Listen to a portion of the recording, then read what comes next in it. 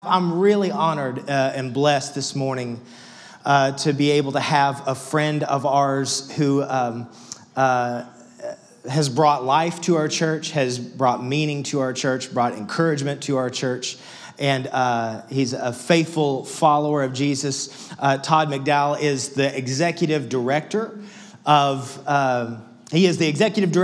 Caleb Global, which is a ministry that is seeking to express and to help ignite revival, first and foremost in Israel, but then also in the Middle East and around the world. And so I'm so grateful for his leadership in that. We've experienced such faithfulness of God through him and his goodness and his encouragements to us. And so, Todd, will you guys help me welcome Todd McDowell?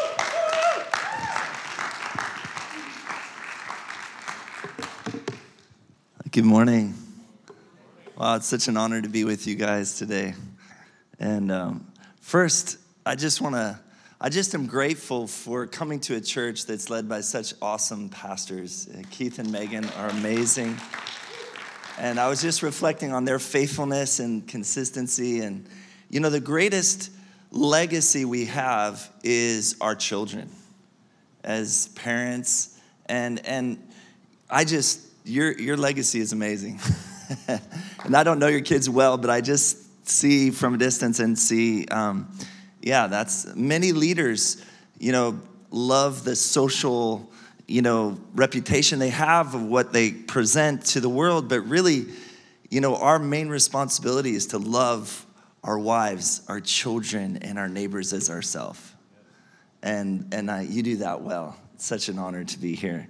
And then, just seeing Ben and Emily, I was kind of shocked without all the kids there, but I so miss your family. Rachel and I were with them for a couple weeks with all their kids and just enmeshed. And afterwards, I was crying thinking about your kids, how much I love them, and it's so special.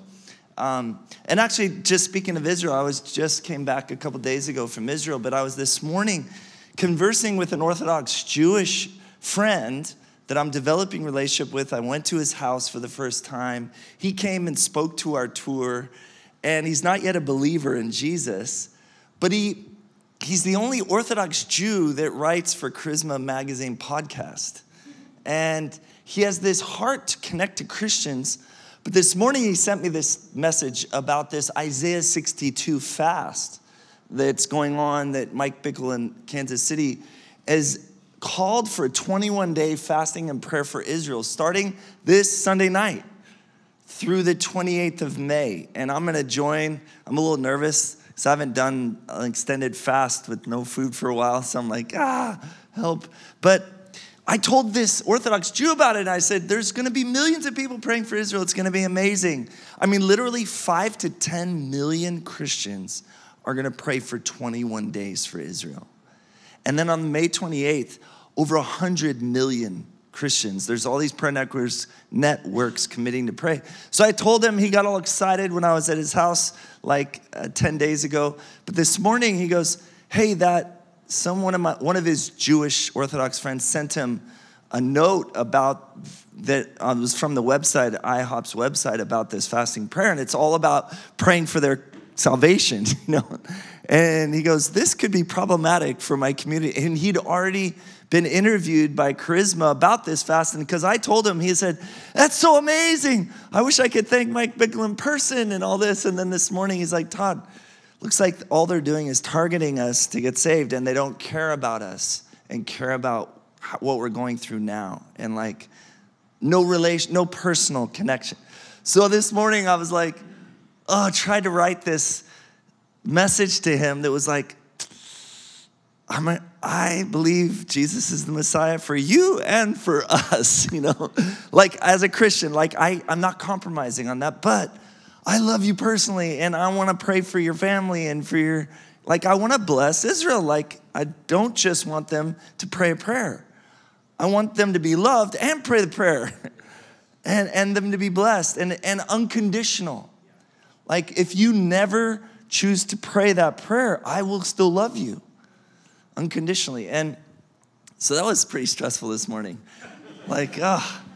because I thought things were progressing, and he's very influential in the government. He writes for all the news agencies in Israel, and I really have a heart for his family, for them to get saved, but to love them well. So anyway, just a little bit update on what was going on in my heart. And this reason I go to Israel is to live out the gospel, to love generously. And it made me think about some Christians who just feel like this obligation to try to sell Jesus and use whatever means to try to get a sale, when we're really called to receive love and give love. And the gospel is all about goodness and God's grace and his love. And the prayer of salvation comes when the Holy Spirit convicts of righteousness, sin, and judgment. I love Billy Graham said, I'm not the great evangelist. He said, the Holy Spirit's the evangelist. I just bring the gospel, which is good news. And so it was just sharpening this morning, like, Todd, you need to love generously, but you also need to not compromise that Jesus is the Savior, the Messiah for everyone. So, well, this morning, I've heard some amazing testimonies of this series. How many of you have enjoyed just all the freedom we have in Christ and who we are in Christ? Yeah? I'm glad, Keith, you've enjoyed it. That's so good. He was forgiven much, loves much. Like he was, no, I was kidding. Basically this full confession. The messages that preachers preach with the most anointing are the ones we need the most. And I've learned that. And really that's the authority we have to give, is that we really are living it and needing it ourselves. But also Gigi, she's the one that gives me secret information of what's going on here, but also she's an amazing teacher herself. How many of you appreciate her? That's so good. We're all a part of family, and I love the way Keith said that this is a community, this is a family, and I'm grateful for my family. I just got home with my wife, and I haven't been together for a little bit, and I just was so blessed. And I realized my identity even is incomplete without my wife and without my family. And some of my Jewish friends were challenging me, and I was like, what? Is that really true? They're saying, you in the West are so individual focused in your identity. And I'm like, well, yeah, because we all need to discover our own identity so we can live. And that's what I'm going to preach on today. But they said, did you know the word that Jesus uses and that Paul uses for, like, you are the light of the world, you are the righteousness of God, you are the body, you are the word you never is singular. We get it in the South, it's all y'all. That's the word you, it's plural. So you're not complete. You can't fully live in your identity and express who God made you to be by yourself. We have to walk in community to be able to really express who we are in God, because we need each other to fully express who we are in God. You are not just you, yourself, and you, me, myself, and I. That's not biblical Christianity. Jesus said, I won't even come. He said, where 2 or 3 of you are gathered, there I will be in your midst. And I was thinking about that. I was reading through the Old Testament at the beginning and talking about going to court, and you needed 2 or 3 witnesses for someone to be judged. But I thought, that's the opposite of that, is to confirm something, you need 2 or 3 witnesses in a positive light, where we can't fully express and represent Jesus alone. People need to see him from 2 or 3 people. That's like the 101 of witnessing, to be a witness. And so I just want to encourage you, we need each other. And to walk out your destiny, your identity, your calling in your destiny, which I'm going to talk about today, you need others. And me coming home with my wife, I'm like, oh my gosh, I'm such a better person with my wife. Because she just fits with me. Like, my weaknesses are a lot of her strengths. And when we walk together, there's so much more strength. And my kids have all left. I'm like empty nesting, and it's lonely and scary and insecure. Like, who am I now? And I just found out, by the way, a few weeks ago, I'm going to be a grandpa in October. So that's another identity. I'm like, really? Am I? But I found my kids are out of the house, but I so miss them. And I'm so, I feel like I'm incomplete without them. And so I just want to encourage you. This is not in my notes today. You need each other. And you need to be in community. And that's why I love what you just said earlier, that we are family. And we're walking together, and you have a home. And really, that's not just some nice words. That is reality. It's essential. It's not an option. It's not, well, if I have time, I'll try to connect to the church. I'll try to connect to people. No, you have to do that to be able to walk in strength. Amen? That was just because of Keith. It's amazing. Well, this morning, I want to follow up on the freedom in Christ, who we are as sons and daughters, that our identity leads us somewhere. And so this week and next week, I'm going to be talking about this. And this week is identity in motion, how it moves us towards our calling and our destiny. And next week, I'm going to develop it further, talking about our family business. That we have a family business. So we're sons and daughters. We have a dad. And just like in Jesus' day, whatever your dad does is what you do. And our dad has a business, and we're a part of it. And I just go back to the verse that brought me salvation, was God so loved the world that he gave his only son. That as sons and daughters, we are so loved. But our calling is to give what he gives us. And you can't know what you're called to do until you know who you're called to be. And I'm going to just go into that just for a moment. This might be review from the last few weeks, but there's actually, and some of you have heard this, there's actually a rabbi in the 2nd century, Akiva, who is walking along, and he was doing this daily prayers. And he was walking along actually in the North Galilee near Capernaum. And he's walking along reading the Psalms and doing his evening prayers. And he lost track of his direction and went the wrong way when the road forked. He went, instead of going down to Capernaum, he went towards the Roman garrison, where all the soldiers were. And he's walking, and he doesn't notice that he's walking up to the gates of this, army base fort. And soldiers to the side yell out, "Who are you and why are you here?" And he's startled and looked at him, and like a good rabbi, he didn't answer the question. He answered the question with a question. And he said, "Who pays you to stand here on the side of the road and ask those questions?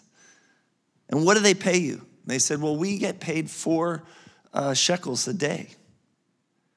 And he said, "I will pay you 8 shekels a day. You come to my house, stand out in front of my door, and every time I come home and every time I leave, you ask me those questions. Who are you? And why are you here?"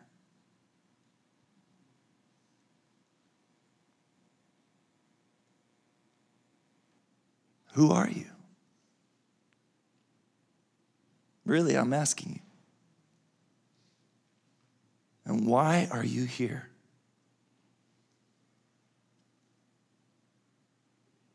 Mark Twain said the 2 greatest days of every person's life is the day they were born and the day they found out why.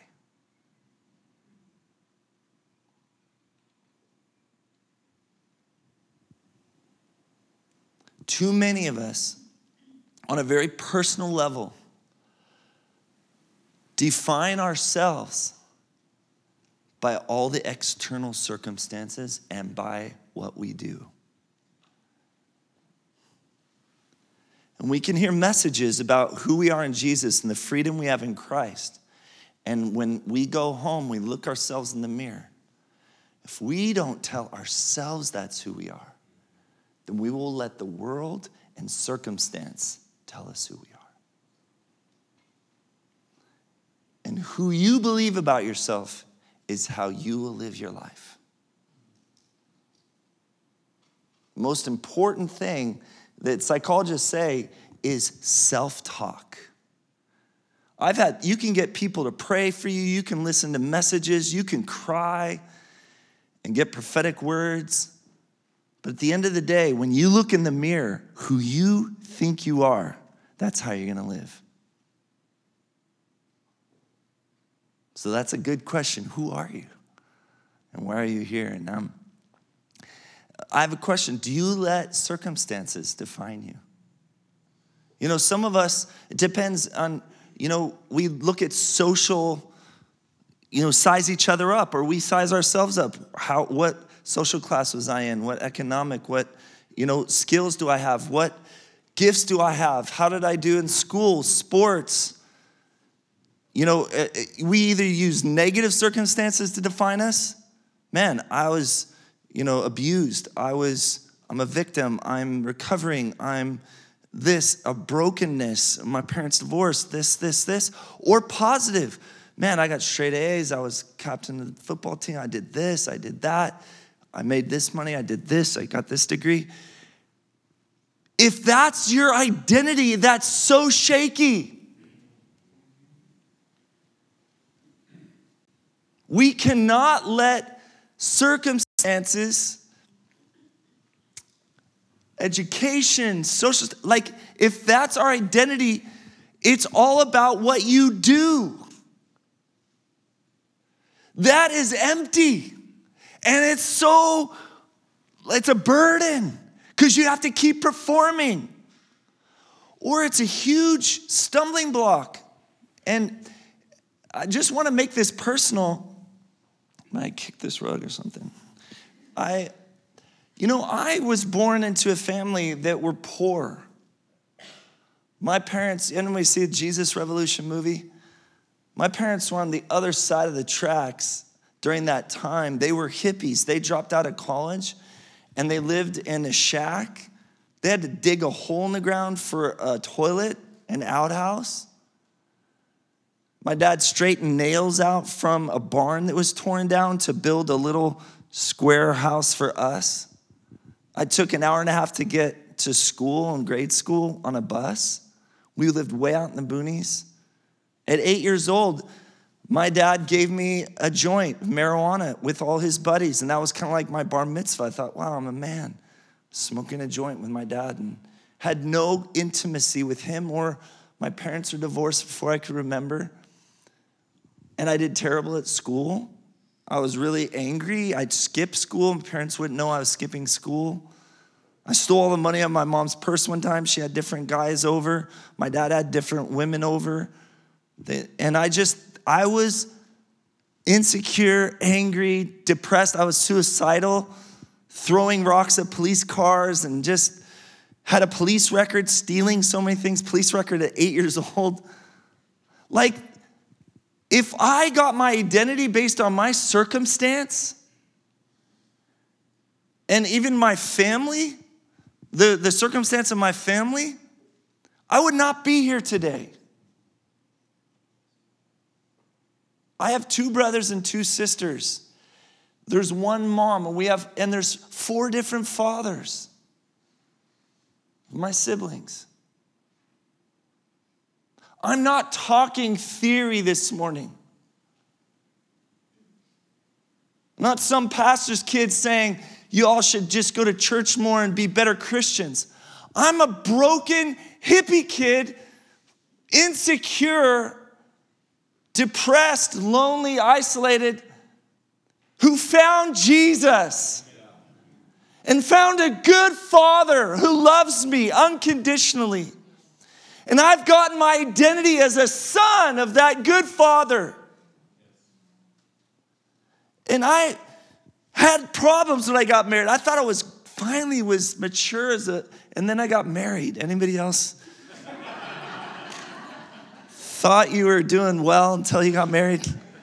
And then I'm like, I'm full disclosure. I don't know if I've ever shared this in church, but it was crazy how all my buttons that made me upset, she like memorized them without knowing.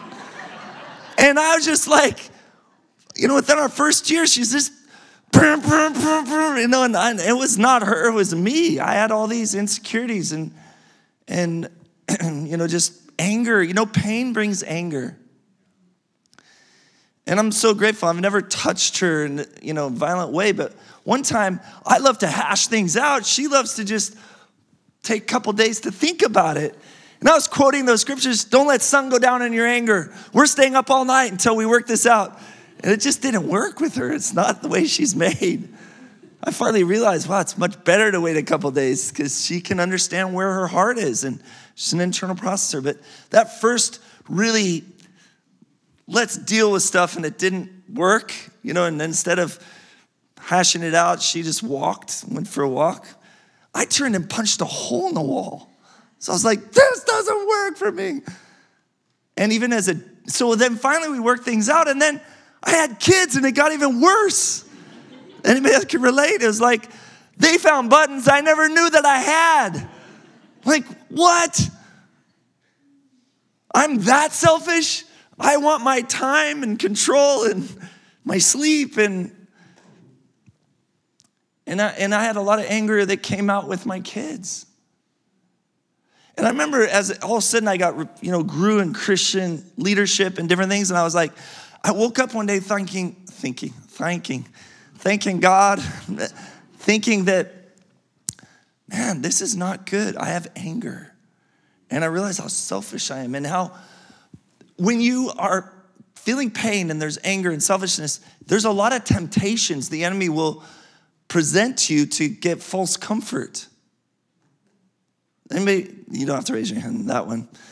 But, and I was falling into those and sinning and confessing. And I got asked to be ordained as a pastor. I remember telling the guy, main senior pastor, you don't understand, I sin. Like, I don't think I'm qualified. And he said, Todd, that's why I want you to be a pastor. You're honest. We all sin.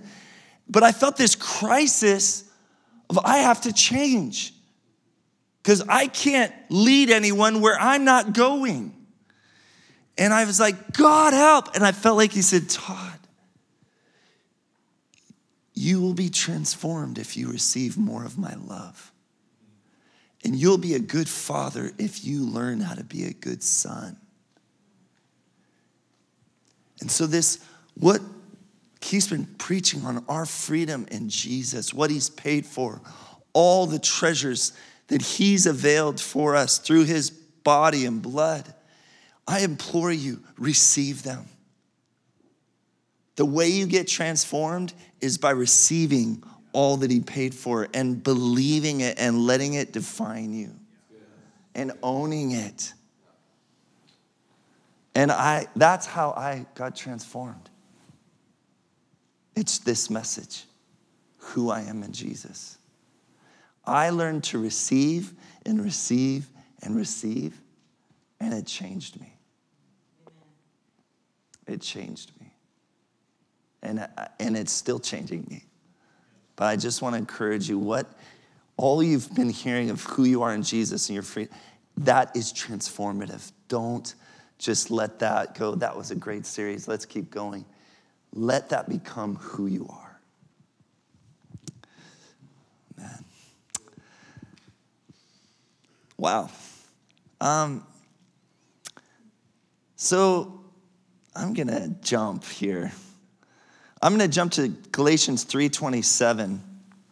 And I'm sure this probably was a verse that you've talked about, but it says, for as many of you as were baptized into Christ have put on Christ. Putting on in that passage means clothing yourself, it says in other translations. So you have the finished work of Jesus on the cross gives you your identity. But there's something about every day you need to put on that identity. I don't understand it, except for Hebrews 10:14 says, For by a single offering, he has perfected for all time those who are being sanctified. So this is the reality. He has perfected you by his body and his blood. You are the righteousness of God. Your performance does not make you any more holy in the Father's sight. That's where we get messed up. And we get defined by, and I had this, I had to feel like I had to pay penance every time I would sin to get connected back to the Father. Now I realize, like David in Psalm 51, after he sinned in murder and adultery, he just ran to the Father and said, God, show your love to me, your mercy, your steadfast love, your compassion. Because he knew his status with the Father is not based on his performance, but based on God's performance, based on God's character and not his character. So that we've been perfected for all time. But the rest of that verse says, those who are being sanctified. So we're holy, but we're still being made holy in the way we live out the actions that are connected to our identity. So our identity and our status, our justification with the Father is we're made perfect forever. So that I wake up in the morning and I am a righteous, holy, powerful, loving, pure son of the King. That's who I am. That's my identity. But then, as Jesus said, I choose every morning to deny myself, take up my cross, and follow him. That's me being sanctified. So I don't know what happens while I'm sleeping, but somehow this flesh just creeps around me, and I have to wake up and say no to that. To no to selfishness. And yes to following. So do you understand that? Your identity will lead you into your destiny, into your calling, into walking with the Lord. So, we're going to jump to Philippians 2:13. I love this. For it is God who works in you both to will and to work for his good pleasure. So God has a destiny for you, a calling for you. He wants to live out his pleasure, his purpose through you. So you have your identity in him, but this identity emotion, this morning I want to just highlight this, you need to start living out what he's put in you. And he works in you according to his purpose and his pleasure. So that's what is so important. If you just kind of statically go, okay, this is who I am, this is who I am, I'm going to sit forever just, okay, that's who I am, that's who I'm free. I'm a son, I'm a daughter, I've been clothed with him, I'm covered by him, and you never do anything, you're not going to really enjoy and walk in the fullness of who you are. Did you know it's better to give than receive? You're like, well, Todd, let me get tested in that. But it's true. Life, there's no joy. I mean, there's temporary joy of, oh my gosh, I'm blessed. I just received this. But when you give away what you've been given, that's where there's super crazy satisfaction. And it's countercultural. Generosity is why Jesus came to the earth. God loved the world so much, he gave. And so let God work through you. Let's look at Ephesians 2:10. So we are his workmanship. He put you together, knitted you in your mother's womb. You are his masterpiece, his poema in the Greek. But what is that for? He's created you. He's knit you together. Your identity is in him. He made you the way he wants you. You're created in Christ Jesus. So it's in Jesus that you have your identity, your sustenance. But what's it? Why? It's for something. You've been created in Christ Jesus for good works. So it's not your works define who you are. He's created you in him You're his workmanship, his masterpiece, but it's for good works. And you got to go to Facebook Marketplace. You're like, what do you do to find out what you're supposed to do? You don't have to discover it. You ask him. It's good works that he prepared in advance for you to do. This is exciting. So we're not blind, obedient robots that just go, tell me what to do. Okay, now what? Now what? Now what? It says in Proverbs, it's the glory of God to conceal a matter, to hide a matter, but it's the glory of kings to search it out. So life is a great adventure of discovery, of walking out the good works that he's prepared in advance for us to do, of letting his will and his pleasure, his purpose be manifest through our lives. And the way we do that is knowing who we are. So I just want to encourage you. I'm going to give you an example. So I have prayed about who I am based on God's words to me. And I think Keith even had everyone confess who God says you are. Did you do that? Declaring scripture.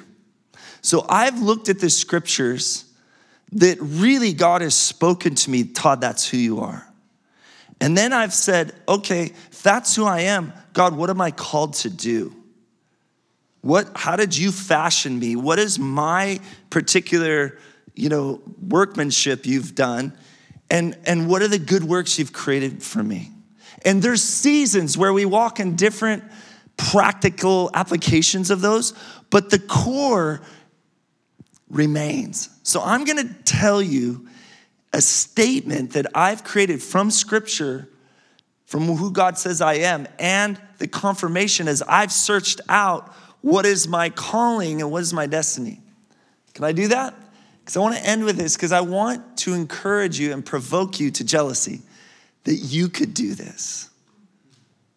So this is how you get your identity to activate, is you need to declare and agree with, this is who I am.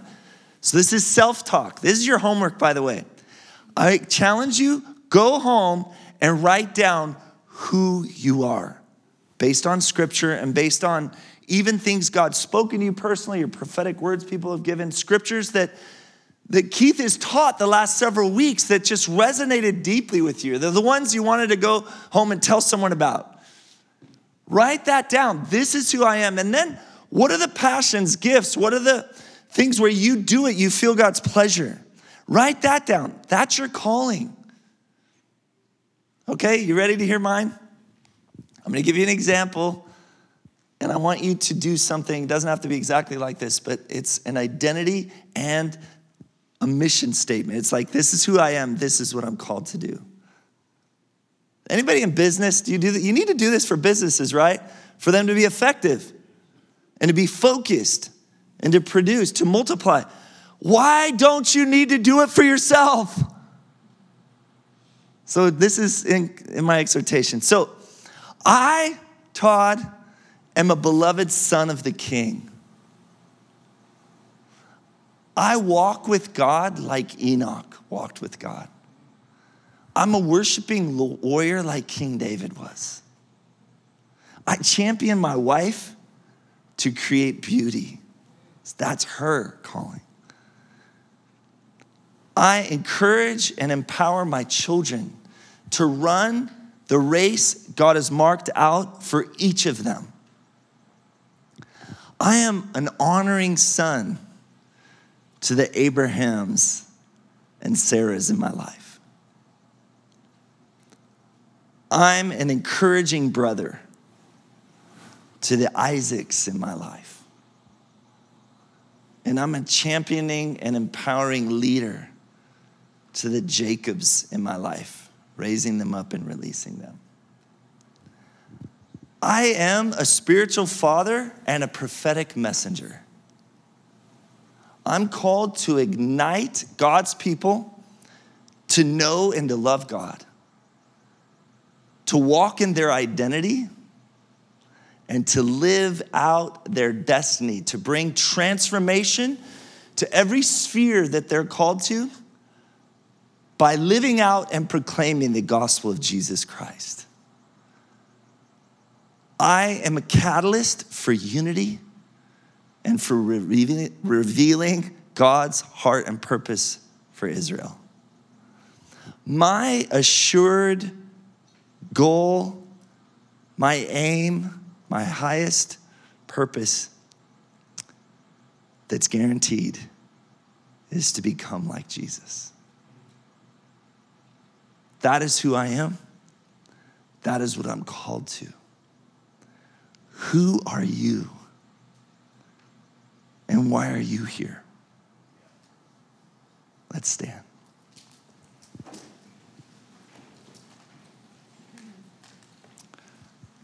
I'm just gonna ask Keith to come up and just to pray.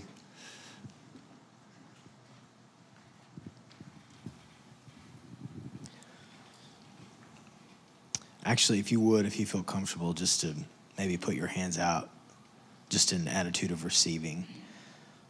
Because I think the Lord wants to share that with us. And I love that. I think it's always good to have a little bit of homework when we leave, to be willing to just engage. That's what all it means, is to engage the heart of God. But Lord, we just want to ask you these questions right now.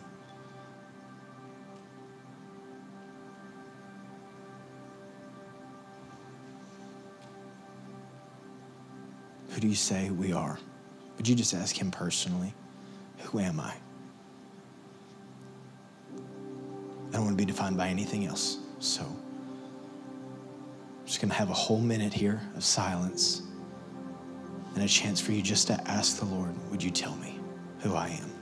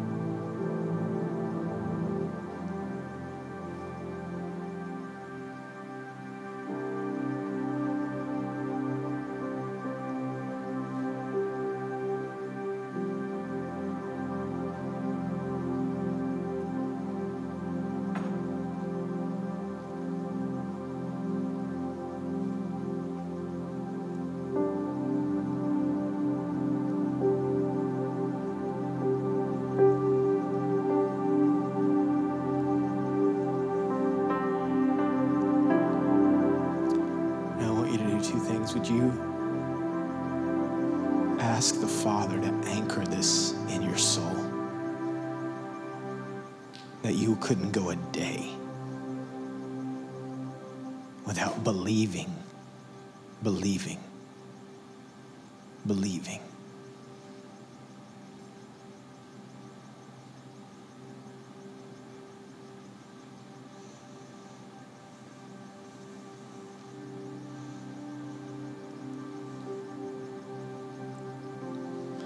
And then would you just do this?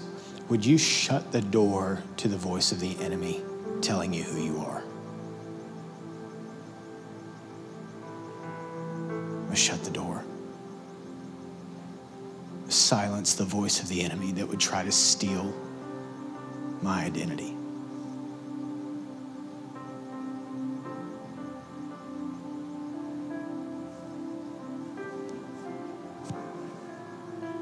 And then we'll finish with this. Ask him this question. Why am I here? Why am I here, God? Ask him.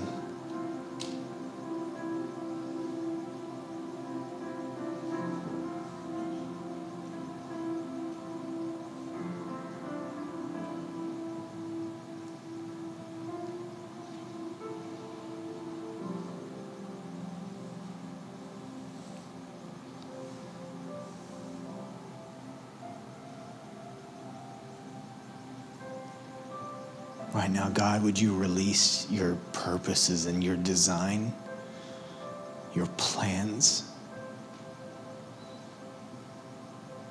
from our identity? Not what am I supposed to go do? Lord, why am I here?